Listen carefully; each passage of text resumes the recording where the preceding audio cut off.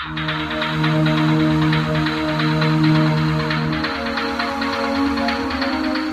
the heart of Runeterra, this is League of Legends Radio with your host, Ponderous Sea Lion.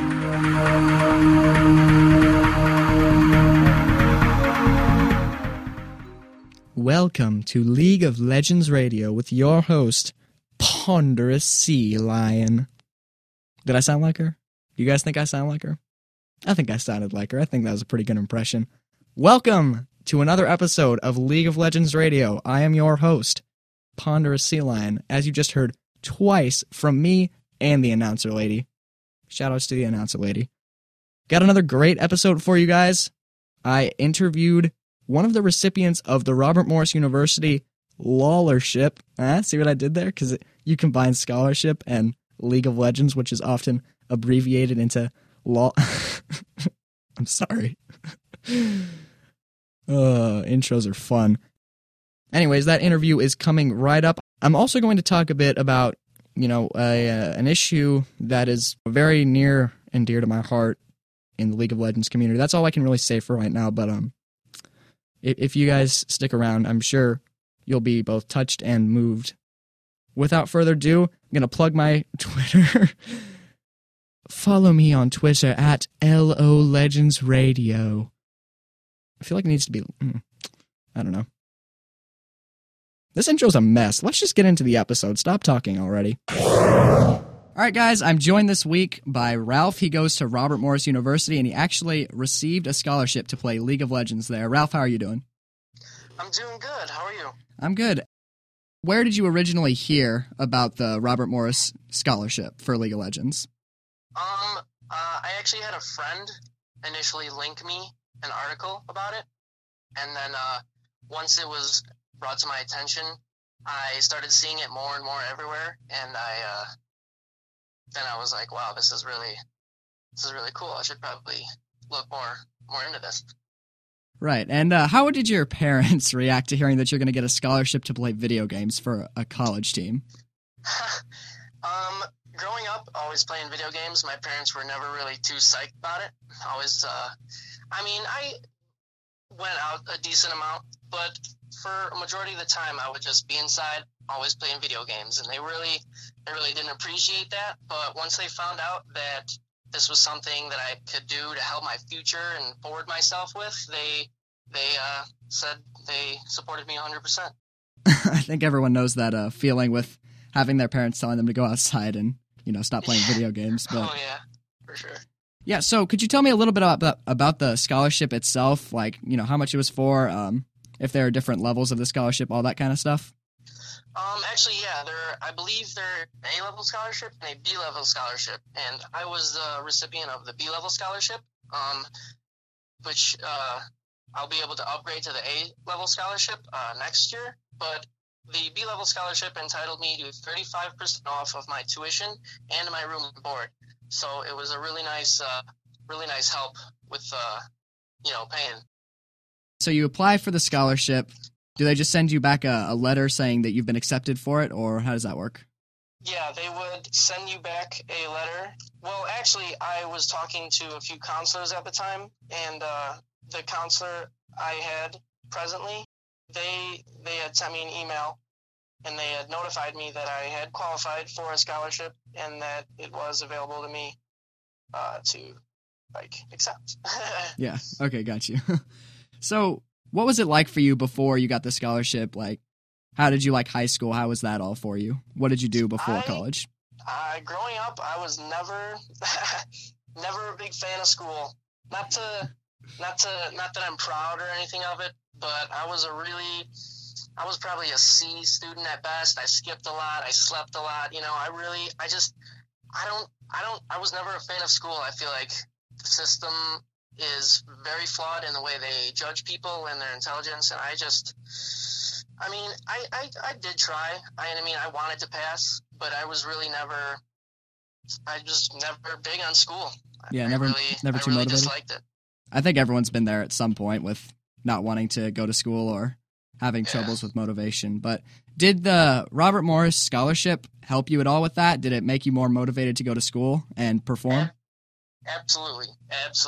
If it wasn't for this scholarship, I might not even be going to college because, as I just said, I really wasn't a fan of school, and so coming out of high school, I was cool with just, maybe just starting work early and just getting myself ahead, moving out. School was never my thing, but when I found out I could go to this college and do what I love there while getting an education and meeting new people and having an experience, there was no way I was going to pass that up. Yeah. So can you tell me a little bit about the infrastructure in place for the League of Legends program at Robert Morris? How do the coaches act? How is it treated in the sports department? All that kind of stuff? From what I have observed in my few visits to Robert Morris, I've actually talked with Kurt Melcher, the lead director of it, and a few of the players, and they're extremely supportive, and they really want this to become something big, and I think that's really cool, and that's really like a big reason why this is becoming so successful, because not only are the players engaged, the staff and the coaching, they're engaged, and they want it to work just as much as these players want it to work, and they want these players to succeed just as much as the players want themselves to succeed, and I think that's a really strong structure in their system. With esports growing as fast as it is, it's one of the biggest growing entertainment industries right now. Do you think that this trend of giving sponsorships, maybe not just for League of Legends, but for gamers across the country at other schools, do you think that could catch on? Absolutely. I mean, if you look at places like Korea and China, esports and video games are treated how we treat football and the Super Bowl. They have colleges specifically, just you go to the college just to learn League and play League. It's not even a regular college. This is something you like when you're here in America. Traditionally, when you're born, your parents want you to go to school. They want you to grow up become a doctor or a lawyer, something like that. In these other foreign countries, they want you to grow up and they want you to play this game, and because it is a big deal over there. And I think that it could really maybe not be as extreme as it is over there, but it could definitely get a lot bigger here. This is sort of an unrelated question, but it does stem from what you were just talking about. Do you think that the differences between how, Korean players and Chinese players and how their countries view what they're doing compared to how gaming competitively is viewed in America, do you think that has an effect on how placing happens internationally? Why the Koreans are always dominant? Why the Chinese are always dominant? I think so. When you look back and you look at ancient civilizations like Sparta, from birth, from 6 years of age, the children were taken from their mother and they were trained to be soldiers, and you could not beat that army. They were the best, and I think that's what they're doing in Korea. They're the moment they can put their hand on a mouse, they are learning these games and they are training and they are surrounded by the best of the best talent to always keep each other on their tiptoes and be the best they can be. And that's something that really, really makes them better than us, without a doubt. All right. Well, anyways, back on a more personal note, could you tell me a little bit about your favorite teams, just anything like that you think would be interesting for people to know about you? Well, my favorite team, if I could play for one team, actually, if I could pick any team to play on, I would probably pick TSM. And that being said, because I think they have an incredible fan base, they're without a doubt the most popular team in the United States, and they just have a really good organization behind them, supporting them. From season one, they've been a dominant team. They've always been ahead. They're really engaged with their fans and their community, and I think that's just an awesome experience, and that's probably the best team, in my personal opinion, to be a part of. So, with you having received the Robert Morris Scholarship, has your approach to the game or has your outlook on League of Legends changed at all? Definitely. I would say if it not be for getting this scholarship and going to go be part of a team and having a coach and an analyst and working together with players that are very good and growing myself as a player. Without this opportunity, I might stop playing. Might have stopped playing very soon, if not already. It's a very stressful thing to do alone when you don't have a lot of resources. Yeah, just playing solo queue by yourself Yeah. is the definition of torture. No, I'm kidding, but solo queue's still pretty bad. Well, is there anything else that you wanted to talk about? Anything that you wanted to say to anyone before we wrap it up? I'd say to anybody out there who really, really, has a dream, it doesn't even have to be gaming. If you really love something, do not give up on that dream. That's all I can say. Thank you so much for being on the show, Ralph. It was a real pleasure having you.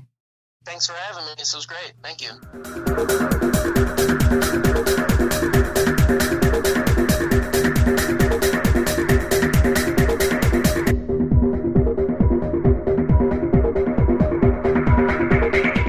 All right. I know that, usually I try and keep the show, pretty lighthearted. I make a lot of jokes, but today I'd like to talk about an issue that's actually pretty personal to me. And so I hope you guys are willing to stick through it. It's promos suck. Promos suck. I really don't like the system that's in place for ranking up in League of Legends. Promos, I think the best way that I've ever seen the concept, or at least the implementation of promos summarized, is that when you win a promo series, it doesn't feel like an accomplishment, it feels like a relief. And for a gaming company, that is not what you want to hear. You don't want to hear that it's just a relief to get past something, that it wasn't fun to do it. It didn't give you a sense of purpose or accomplishment to do it. I've never looked forward to a promotional series and thought, wow, I'm really going to show my skills and beat these guys, because I don't know. But in this episode, I'm going to really try and outline the many reasons why I think that promos are a flawed inherent system and why they should be abolished and maybe swapped out for something else. All right, well, first thing I'd like to say is that Riot has confirmed that they're changing promos a bit in Season 6. I read an article that they wrote, and basically once you have gotten, let's say that I'm Plat 3. I just got promoted to Platinum 3, and then I lose a couple games and I get demoted back down to Platinum 4. So I'm back in Platinum 4, but apparently the new system will have Platinum 3, quote-unquote, unlocked for me. So once I get back to over 100 LP, I'll just go straight back into Plat 3, no promo series. That's a good change. I like it. It's very frustrating to have to win the same promo series just to get to break even with where you were before. So I really like the change. But the part that they screw up on is the part where there are still promos in this game. Okay, I'm sorry, that's not helpful, but it just really doesn't help a lot of people in their current situation. Like, I'm going to use anecdotal evidence, which you should never do, but I'm going to do it because promos piss me off, so whatever, sue me. The other day when I had just gotten into my Diamond promos, hashtag Diamond promos, let's go. But really, I had just gotten into my Diamond promos. I queued up, lost. We pretty much got stomped. It happens. I was a little bit upset about it, but went on to the next game, and I ended up facing a Xerath who I'm 100% sure was scripting. And that might just sound like a salty excuse, but the guy was legitimately scripting. Like, he dodged every charm perfectly. I was playing Lee Sin, he dodged every Q perfectly. Like, 90-degree angle, moving to the side. The speed with which he shot his ultimates and the accuracy was just unreal. And he would have had to be challenger, so I'm almost 100% positive he was scripting. And so we lost that game, obviously. And so I'm 0-2 in my promos, 1 loss, and I'll be back down. I end up winning the next game, winning the game after that, and then I play my last promo game, and the score is like 1-17 at the end, after I got forced onto ADC. So let's break down everything that happened. First of all, I think that of those games, one or maybe one was really close and a lot of fun to play, and it was one that I ended up winning. But, even if I hadn't won, it would have still been a fun game. I mean, I would have been pissed off if I lost because it was my promos, but if I just played it as a solo queue game with less on the line, it would have been really fun. The other game, it was like 40-25, not really close. Like, we had a pretty commanding lead, but we ended up pulling it out. But then the 3 games that I lost were complete stomps, and I understand that you get stomped, but the problem with promos is that there's no way to determine a player's skill level off of a 5-game sample size. When you're doing a survey, you want to find out, do Americans like cheese? You don't go and ask 5 dudes at Walmart, hey, do you like cheese? And then call that a survey. That's not a survey. You just went and walked up and asked 5 random guys if they like cheese. You can't figure out something as delicate as a player's ranking based on 5 games. It just doesn't work. When I'm watching, Challenger players Smurf on their streams or whatever, I have never seen one of them get back to Challenger without dropping a game. It just doesn't happen. And do they win 90% of their games? Yes. But the fact that they can lose any amount of games at such a lower ranking, like I've seen Gosu drop a game in silver before. Like, really? I mean, his MMR was probably a lot higher, but whatever. He was on a silver account. And as we know, Gosu is much, much, much 100 times better than silver players. Now, you could take my argument and say, yeah, but they still end up at their original ranking, which is true. I do agree that players will eventually end up at the ranking they deserve. I am a believer in that. But I'm not talking about eventually. I'm talking about in this stupid 5-game series that determines your fate more so than anything else. The fact that Gosu can drop games in a ranking so much lower than his shows that 1 game or 2 games or 3 games is not enough of a test case for you to be able to determine where a player should be ranked. Like, I could be a great player and still lose at lower rankings because, someone feeds. It's just frustrating when you lose because you have bad players, more so because the enemy team has good players. So I just don't think that you can determine a player's skill off of such a small test case. The other thing that I mentioned in the intro to the segment is that players feel more relieved than accomplished whenever they win a promo series. That's just not fun.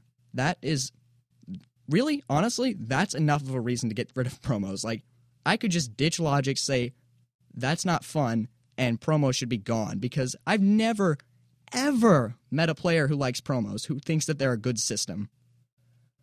Because they're frankly not. There's no reason for them to exist. Why are we trying to imitate LCS? That's why solo queue sucks, because of all these people trying to imitate, I'm Wild Turtle, I'm Gosu, and that's what they all sound like. I don't care what anyone tells you. That is what players in solo queue sound like.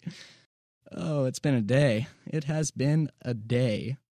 We're playing League of Legends. We're having fun, clearly. But really, it doesn't translate. You're being stuck with 5 random strangers and playing pickup basketball, or I guess 4 random strangers, you know what I mean. And you just go play pickup basketball. You're not going to enter a tournament. Basketball tournament? I don't know. You're not going to try and enter a tournament with 4 guys you just met and then be expected to cooperate well. Sports references. Sports ball is a good game. And league analogies. The other problem with putting you with random players for your promotional series is that they're unpredictable by nature. Random people are unpredictable. I will feed. I am a feeder. I feed a lot because of the champions I play. Lee Sin, Master Yi, Katarina, all these assassin-type champions who go balls deep and, screw the team. I want a 1v5. Which is more of a me thing than anything. So I do end up having some really bad games. And if I was in my promos, or if someone else was in their promos and they had me and I was just playing a random solo queue game, like maybe I just got promoted, so I'm at 0 LP with no chance of being demoted, so it doesn't really matter whether I win this game or not.